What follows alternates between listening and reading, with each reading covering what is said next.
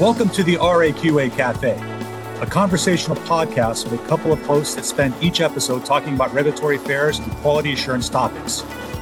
NAMSA is happy to bring the RAQA Cafe to you, where each episode features NAMSA consultants and their experiences. Be sure to visit NAMSA at namsa.com for more information and access all podcasts and transcripts. We hope you enjoyed today's episode. Hello. Welcome to the RAQA Cafe, a NAMSA MedTech podcast. On today's episode, we invite Wendy Schrader to speak to us about clinical investigation and clinical evaluation. Wendy has been with NAMSA for several years, but has been involved with research and clinical trials for more than 25 years and has a strong background in medical devices, including in vitro diagnostics and companion diagnostics. She is a certified research coordinator and project manager, as well as a certified research contracts professional. Recently, Wendy was featured as a presenter for NAMSA's webinar series on infectious disease diagnostic devices and has participated and authored other webinars and blog posts for NAMSA. Clinical investigation has become a major talking point in our industry, and it's a great time to have Wendy come visit us and share her knowledge and experience on this subject. So grab a beverage and enjoy. Hi, Rich. Welcome again to another episode of the RAQA Cafe. Rich, I think we're on to episode 8. I can't believe we made it this far. Today, this is a topic that I'm excited for, to be honest with you. Yeah, me too. As a regulatory person, you work with different cross-functional teams, and the one that we tend to work closest with, sorry, Rich, it's not quality, but it's clinical, because we tend to have the same way of seeing things sometimes, and we tend to really work together hand in hand. So today, happy to have Wendy with us. I'm looking forward to this conversation to teach me about clinical so I can learn a lot more, so I can use it in my next project. Yeah, thanks for joining us, Wendy. I am really excited. Clinical is one of those areas. Again, I think I say this every episode, but this is an area that I really want to learn a lot more about because my role in quality, I focused in on a lot more on product maintenance than towards the latter half of my my career so far. And when I was doing product development, clinical wasn't as important as it is now. I mean, it is amazing how much it's grown and how much more important it is. So thanks for joining us today. Oh, it's a pleasure. I'm fascinated by your interest because I feel like my darkest spots are quality. And then it's like we all live in our lightened space where we know the drill, and then everyone else's space is a black box, and we're very curious about what's inside there. Yeah, that's true. So very true, very true. But Rich, like you said, before we get started, dive in. It is the RAQA Cafe, so we like to ask you, Rich, what are you drinking today? What beverage have you brought to the cafe today? I had grand plans for today. I was going to make a smoothie with mango and strawberry and orange juice, and then by the time I got to it, my 19-year-old son had raided the supplies. And I wasn't able to. So I pivoted, and now I'm drinking a Fanta soda. But I actually shook all the bubbles out since we're doing a podcast. I figured probably be a good idea to get the carbonation out. How about yourself, Wendy? What do you have today? I have just transitioned from coffee to water. It's the noon hour now. So I've had my fill of coffee, and I'm now into water. All right. Well, we're on the same page. I have some water as well, but it's like a sparkling water. Don't name the brand, since we're not sponsored yet, Rich, right? But it's I was going to ask what your favorite, zero sugar, but it's flavored, so that's like my drink of choice now. Some sparkling water. I discovered a grapefruit flavored sparkling water that I want. Since we can't name brands, I love it. And then what I didn't realize is that they made a vodka version of it, and I accidentally bought that once and didn't know until I opened it. So, but it was also really quite good. Yeah, accidentally, air quotes. Right. Oh man, the guy didn't read the label. Yeah, that's true. Yeah, that tracks. That definitely tracks. So Wendy, we're going to talk about clinical today. Again, it's one of those areas where I know clinical evidence, and I used to write CERs. Clinical investigation for me, is an area that I did not work with a lot. And it seems like a lot of my clients that I've worked with that's where there's a lot of stress on their part when it's coming to submitting product, especially the EU, and that they don't have the clinical information or don't have the clinical investigation, records to support their product on the market. So I was wondering, would you just be so kind as to kind of start us out with and tell us, what your definition of clinical investigation is and how is it different from clinical evidence for anybody, any startups or companies that are just kind of delving into this environment? Sure. So when I think of clinical evidence, I think more of documentation. And when I think of clinical investigation, I think of executing data collection in real time. You need a certain amount of clinical evidence to support that device is safe and effective, or to support that there's clinical utility. But sometimes that evidence can be compilation of a literature search. As you mentioned, Rich, you're writing those CERs. And yet when you're looking at an investigational product, an investigational device, you typically have to put that, especially if it's a risk classified high, class 3 in the US, or whatever a high risk classification would be under MDR. I think they're alpha characters. You have to actually put that device into a clinical investigation where you use the device on human subjects and you demonstrate that it's safe and that it's effective. And so safety is one thing, right? You measure that during a pivotal investigation in terms of how many adverse events a participant might have once the device is used or implanted. And then you typically have a co-primary endpoint with safety that demonstrates that the device is effective. And not just like in your space, you're looking that you can create a device to a specification and that it works. Whereas in a clinical investigation, you're looking that it works in the intended use population and it works because you have a clinical outcome that is favorable as it relates to the intended use of the product. So I could say also a clinical investigation will generate clinical evidence, but it's the active version of obtaining the clinical evidence, getting the data that would support a safety and effectiveness claim related to the product intended use when you go to a regulatory agency. Okay. Before you continue, Rich, I just want to say, you mentioned CER. Could you just explain what you mean by that, CER? What is it? I did that, didn't I? We just had a discussion about when we use acronyms to describe the clinical evidence report, CER. Thanks, Linford. So with clinical investigation, I'm curious, are there certain things that you see fairly regularly that people want to go to get their clinical investigation going, and what things usually do they not have lined up and ready to go when they reach out to you? I mean, are there some common things that people forget to have ready or don't realize that they need to have set up and in place before they go to clinical investigation? That is a great question from a quality guy, right? I call this clinical readiness, and frequently, especially with a client that might have a non-significant risk device. So, right, we have significant risk devices, implantables. There's implications for subject safety that are rather significant, whereas you could have a non-significant risk study. Perhaps it's in the in vitro diagnostic space where the participant in the study really is only donating a sample. It could be a venipuncture blood sample, right? Or a throat swab or something like that. So depending on the manufacturer experience and the risk of the product, the manufacturer may have any continuum of exposure to what it means to be clinically ready. And a frequently asked question when we engage our clients is your product locked down? Is your device locked down? Have you developed it systematically in compliance with design controls, 21 CFR 820.3? Do you have the documentation? And did you do a design verification? And in the space of in vitro diagnostics, I go even further and ask for the sample type. Is it a swab? Is it blood?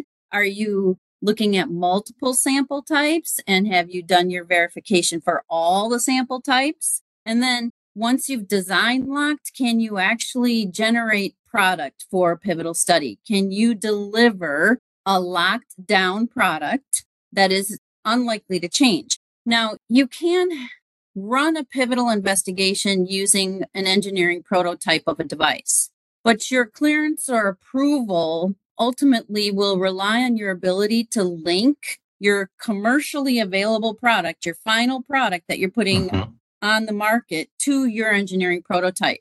And your assumption then is you're not going to invest millions of dollars into a pivotal study on a prototype that isn't going to translate easily. You do not want to have to redo the entire study. So product readiness is a really big deal. Product readiness goes all the way back to intended use, indications for use, selecting the right population of people for your product, because that actually translates to your inclusion-exclusion criteria in your pivotal study, ultimately, and then translates to your labeling. And it's interesting how you all think this is a mystery, but really you start the process in quality and reg by establishing this intended use with the agencies or governing authorities. And then you continue that into the product design and into the design lock. And then we take it and put it into use in a clinical investigation for the purposes of the target population, generate that data. So I think the most common readiness pitfall is locked down product.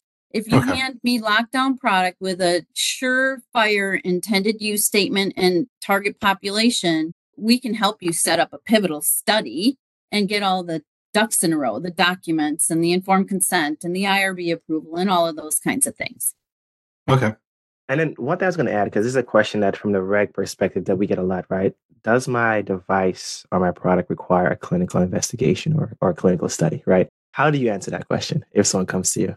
Well, you'd probably look at precedent, right? I mean, we look at predicate as a big variable in clinical study design, even in your regulatory submission. Is there a product that looks like mine, right? Do I have a Me Too product? Is this a 510K opportunity, or is it de novo and novel, or is the risk so high that I need a PMA? So you look at precedent and you look at what other kinds of evidence supported a safety and effectiveness claim and got your regulatory approval for your comparable product. Now, it's not scientific by any means, but especially in the new IVDR regulations and perhaps even under MDR, the clinical evidence report points to whether or not you have enough clinical data to support a claim.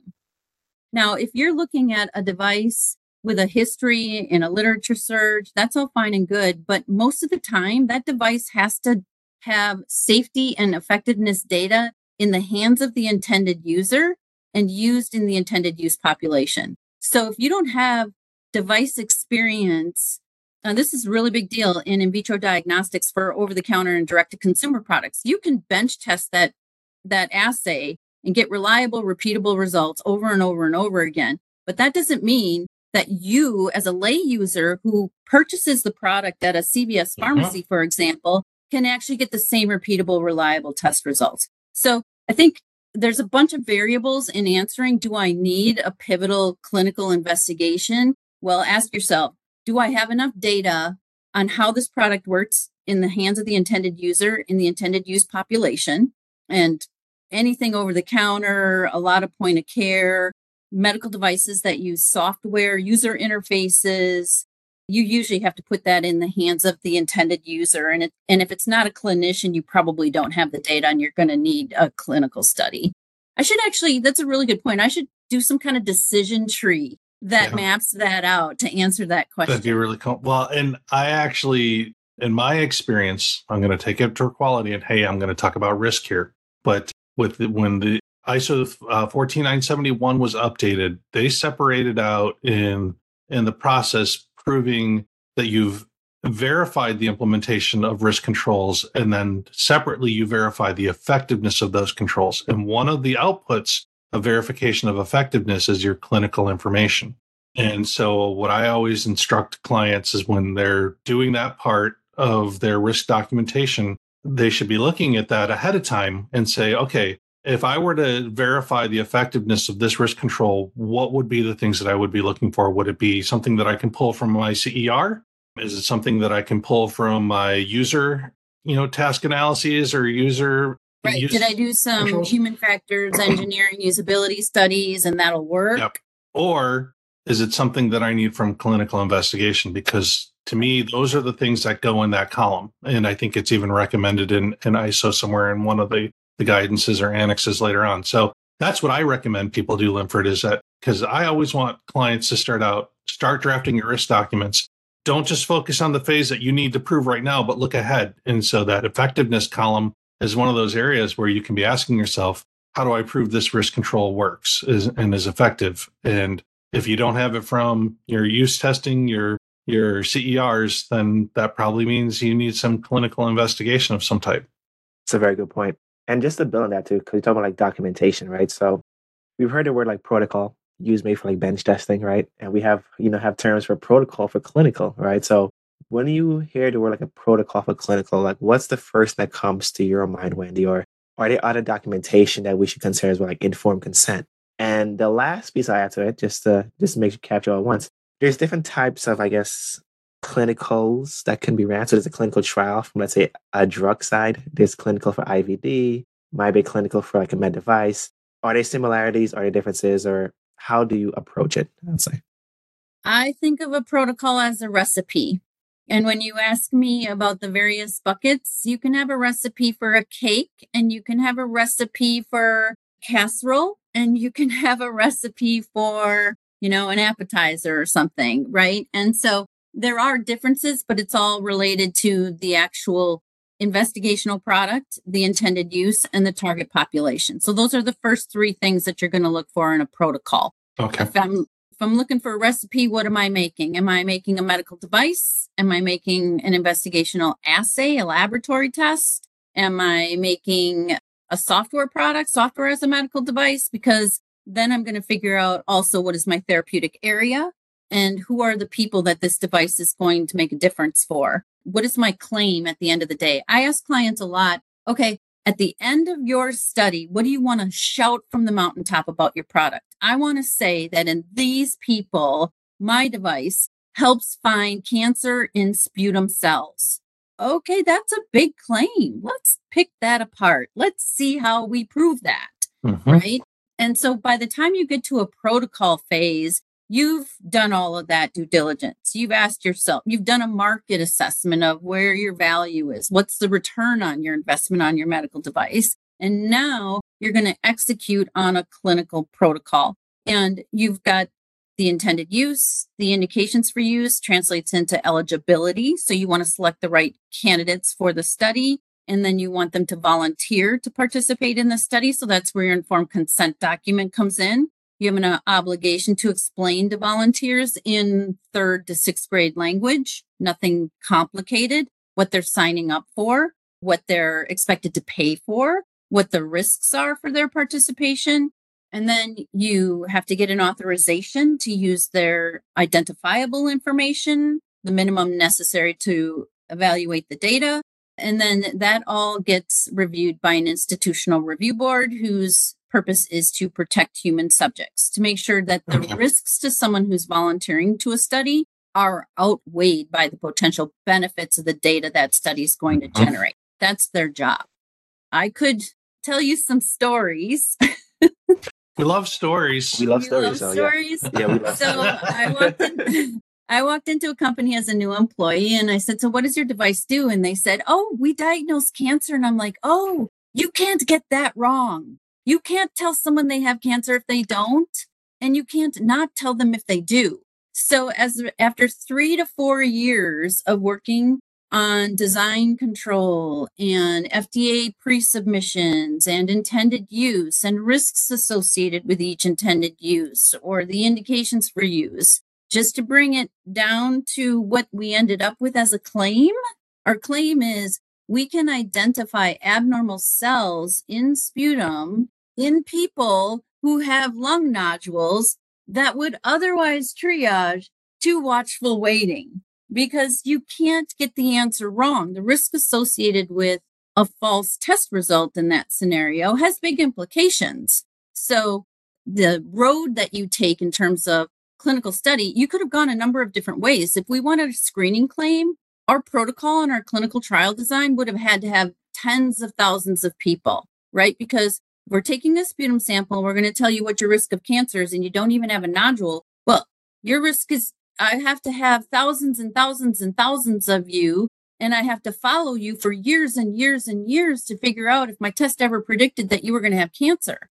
Now, while you as a manufacturer might perceive that as the mother lode, and we all would love to be able to do simple testing, you really have to start weighing your business investment with what you're trying to accomplish and what's best for the public, right?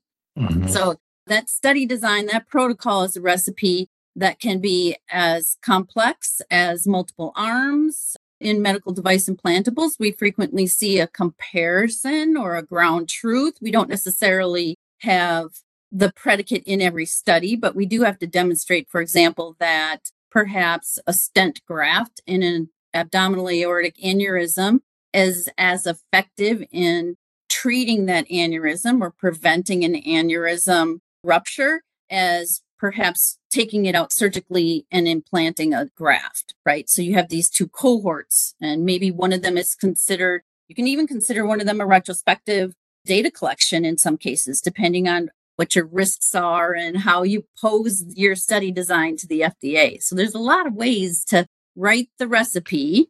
You said something that really came close to my heart. So when I was in grad school, just starting out my first year, one of my advisors said, anybody can ask questions, but it's the people who excel in academics are the people who ask testable questions. And that almost sounded exactly like what you said about intended use, and that anybody can write an intended use, but writing a testable intended use or one that's financially viable is a very different thing. And so that's a really, I love that nugget of thought now that I can go into when I'm talking with the client, is that, okay, here's what you say your device can do. How are you going to prove it? And so then maybe that really should drive rethinking that question to what it can actually do. Where does it fit in the current clinical decision algorithm, right? So I always challenge clients as well, especially in the assay lab testing space. Sexually transmitted disease, interesting, rowdy topic right now.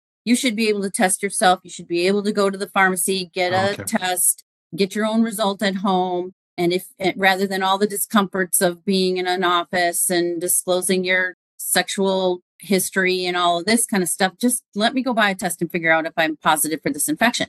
The challenge there, though, is, and I've asked the client, show me where in the clinician decision tree your test fits, because you don't have a healthcare provider involved at this point. And how are you going to sell the test? And who's going to pay for it then becomes a question as well, right? If I'm a consumer and it's not covered by my insurance and I'm cash paying, can you actually develop a test that's going to return on the investment if it's going to cost me $250 to buy it at the pharmacy? It's like all these development questions distill down into what you're really trying to accomplish, what your minimum viable claim is, and then what evidence you need in order to support that claim. It's always a fun conversation.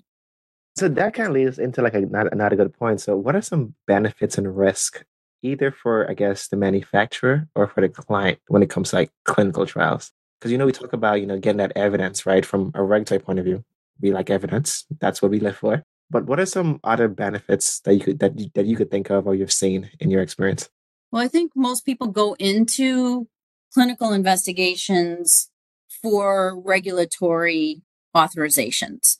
So the benefit is you end up with an FDA authorization, clearance, I should say, or approval. Authorizations, really a term we use in the EUA space, emergency use authorizations, or CE mark outside of the US, whatever the geographical regulatory approval is. And then that allows you to commercialize the product. You make money.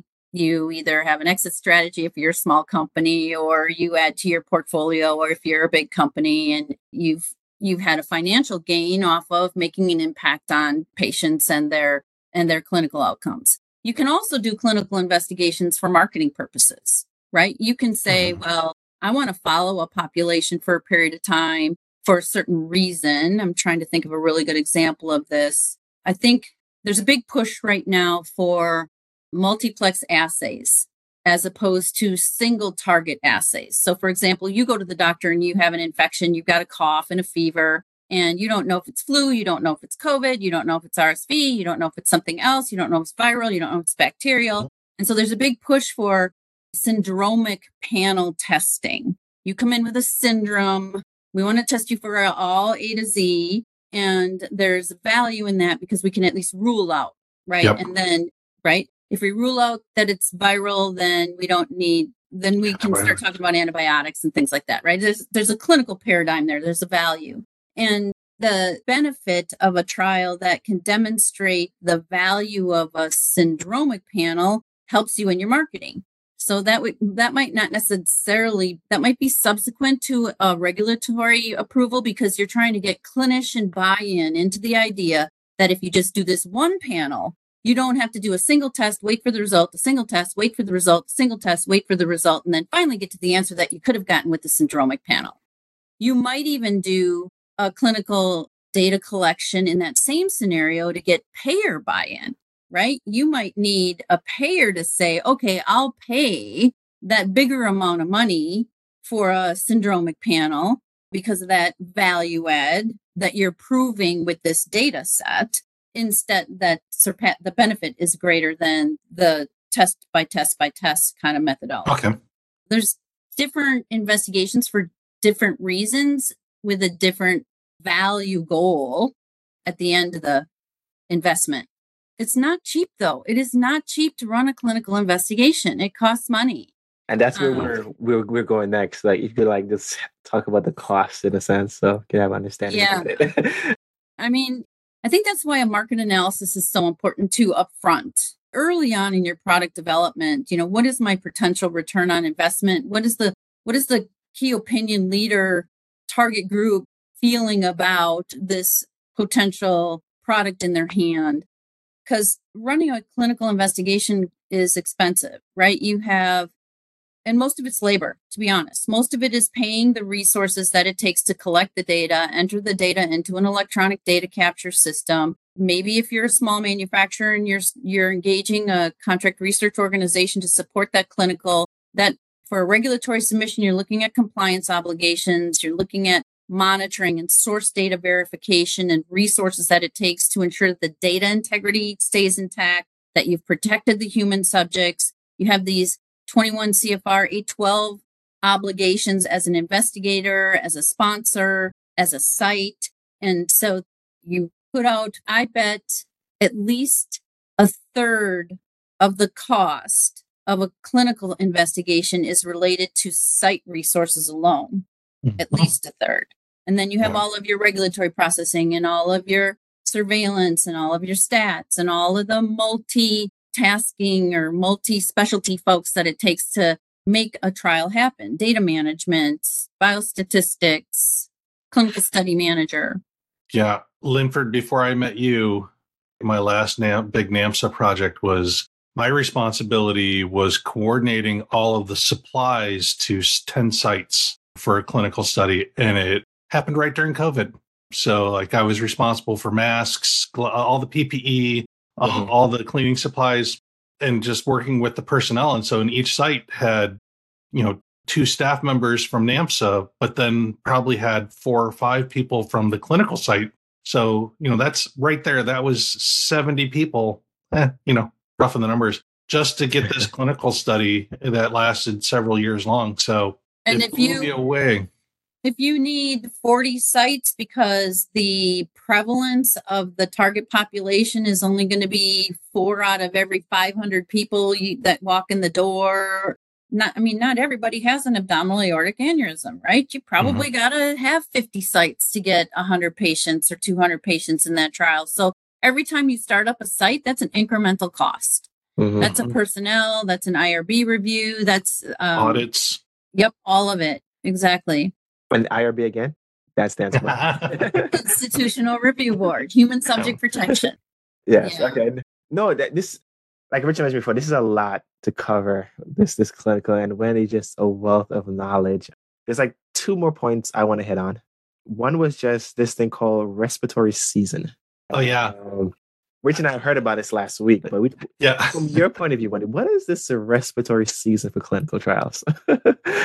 Well, I mentioned the word prevalence, right? We learned a lot about prevalence. I mean, we're pretty good when we look at a client product and we're quoting, or sample size calculation is a dependency on prevalence, right? So prevalence means how often am I going to see the target population, and then of the target population, how many of them are going to be eligible, and of the eligible, how many are going to volunteer, et cetera, et cetera. There's a lot into that sample size calculation. So we learned a ton, like I said, in COVID. At the burst of the season, or at the burst of the pandemic in this case, we only needed 150 people to get 30 positive cases. And we would have to have some positives and some negatives to demonstrate that the test could accurately detect one or the other.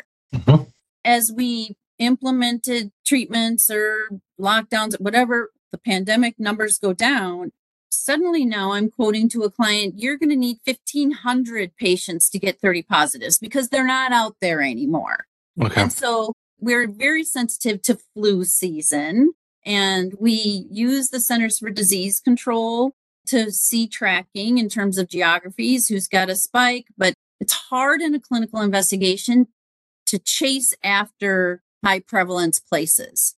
Some diseases or some infections, for example, Legionnaire's disease is unique to usually folks who have poor building maintenance of their water sources, because that's where that bug comes from. So you got to find the perfect storm of the place where the problem is. And then they have to have adequate research resources, because you can't just take someone off this.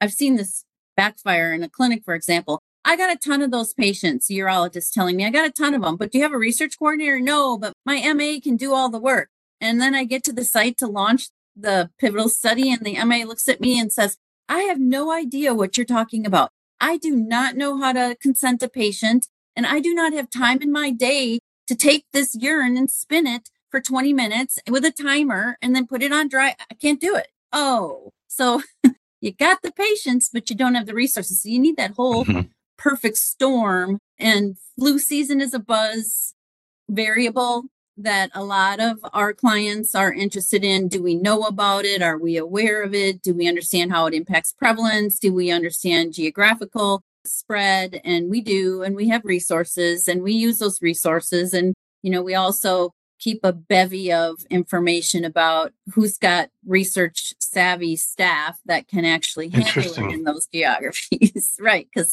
it's all got to come together. That's amazing. I've never thought about any of that stuff. So thanks, Lynn, for asking that question. Keep asking. I'm learning so much. That's a really cool conversation for me. We call it site qualification. Yeah. Yeah. But right. So we look at the recipe and we say, okay, what does the site need in order to do this? For an in vitro diagnostic study, so this sputum sample thing, our equipment was the size of a commercial washing machine.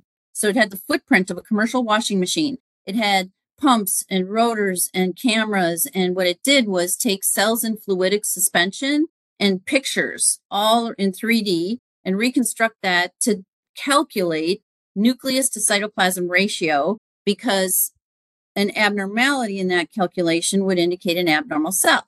Okay, all fine and good. If I'm going to deploy that investigational instrument into a laboratory, my site qualification questionnaire is going to include things like, okay, you have to be able to take a machine this size. By the way, it has to plug into this kind of power outlet. And you also need a wet lab, because the sample prep has to look like this, this, and this. And you have to have stains and reagents. And so site qualification is not only is the investigator qualified, have they done their human subject protection training, and do you have research support staff? That's all good. And then do you have the patient population is huge in site qualification. But then all these extra things, if it's a lab instrument or if it's an implantable that requires a specific radiological suite, you have to have all of that as well. And so site qual is a big deal. And I have, you asked me before about green flags. Green flags is when you pick the right investigator with the right resources, with the right equipment and facilities. Because I have seen the red flag experience go bad. Yeah. That question was coming, like the green flags. And what are things that you've seen that worked really well? And Rich, I was going to say, this is the reason why we have Wendy, right? She understands this Right. clinical process, right? Because until we talked about like flu season, yes, you've heard about it, right? We didn't think this is a good time for a manufacturer to test their product to see, get the right people they need, ensure that their protocol, their recipe is actually going to be effective and cost effective as well, right? Because if you do it at the wrong time, then it's more costly, right? No, but Wendy, seriously, thank you. And the other thing I want to bring up was this: you have a panel discussion coming up, right? I think it's called Infectious Disease Diagnostic Devices and the Oh, Big yeah. Move. It's a very long title. Hopefully, I got it right. So, again, that's Infectious Disease Diagnostic Devices and the Big Move. What is that about? When can our listeners expect to get that webinar released? It's being advertised now. You can sign up. I believe it's Thursday, August 24th, 26th, something like that. It is the 24th. And you can go to the NAMSA website and sign up for the event. We are actually looking at this very popular push to move infectious disease testing from laboratories closer to the point of need, which is a term that one of our clients actually coined and said, the point of need is in the consumer's hand. And we've learned so much about COVID diagnostics and the ability for folks to test themselves at home. And now we're seeing manufacturers embrace that for other infectious diseases such as HIV, sexually transmitted infections, other respiratory infections. And so our subject matter experts include biostatistics, regulatory, a laboratorian, and myself from the clinical side. And we talk about what do you need to pack up to move out of the lab and get it to the house. And there's a lot of considerations there: product design, pivotal study design. It's an interesting panel discussion. Great group of people.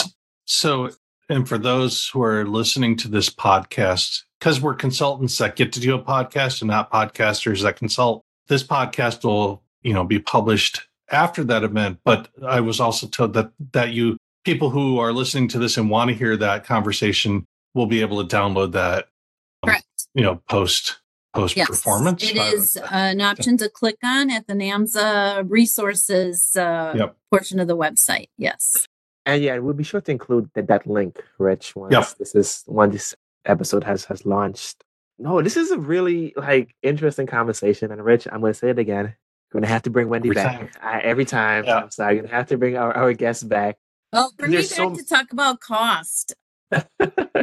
We talked about how the primary cost of a clinical investigation is probably labor, but there are rules around how you manage payment for clinical services in a pivotal study as well, or in a clinical investigation. So that's another hot topic, sweet to my Is that the experience. Sunshine Act in the U.S.? Sunshine Act or? Oh, Sunshine's a different story. I'm talking more about clinical items and services that you can or cannot bill to insurance for a participant in a study.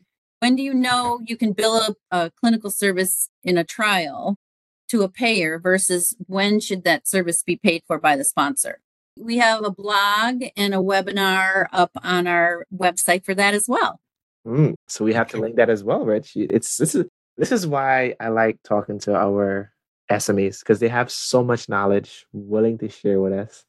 Rich, what else do you want to add? I mean, this has been a really fun conversation. I was excited for this one. I'm excited for every conversation, but really this one was one that I knew I was going to get to sit back and learn a lot from both of you. I mean, Linford, your questions were awesome. And Wendy, your responses, just the way you break it down, the information, you make it sound so much easier than it really is. So I think at the end of the day, what I got out of this is if you're getting into clinical investigation, hire Wendy. Bring in her team.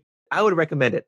Yeah. It's such a good foundation, a good start. So I think it's enlightening to have someone shine a little flashlight in their little black box. I had a quality person colleague that I worked with in a small company who taught me so much about design controls and documentation and risk management and FMEAs, and all of that had been a giant mystery. And she and I ended up doing a co-presentation at a clinical professional organization conference that helped show how important they intertwine ultimately, right? Like the work might not necessarily cross paths, but if the work wasn't done right in one group, it's gonna have an impact on the other group. Yeah. And I think in the clinical space, we forget that.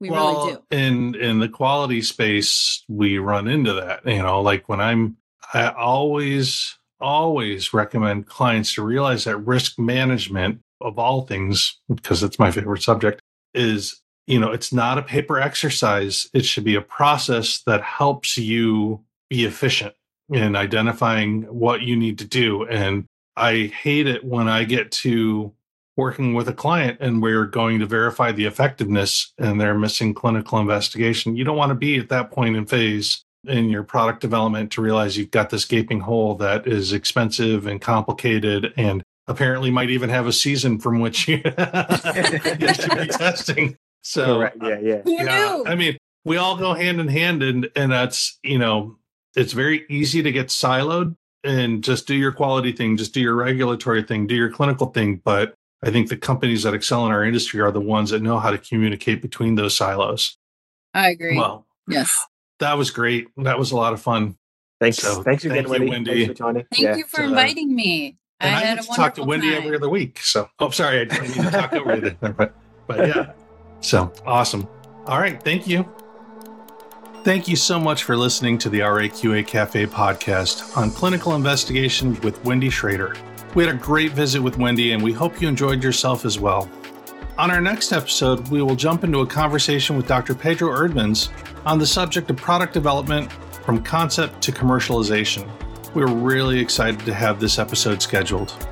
If you'd like to hear more podcasts from the RAQA Cafe, please visit us at www.namsa.com and don't forget to bring your favorite drink.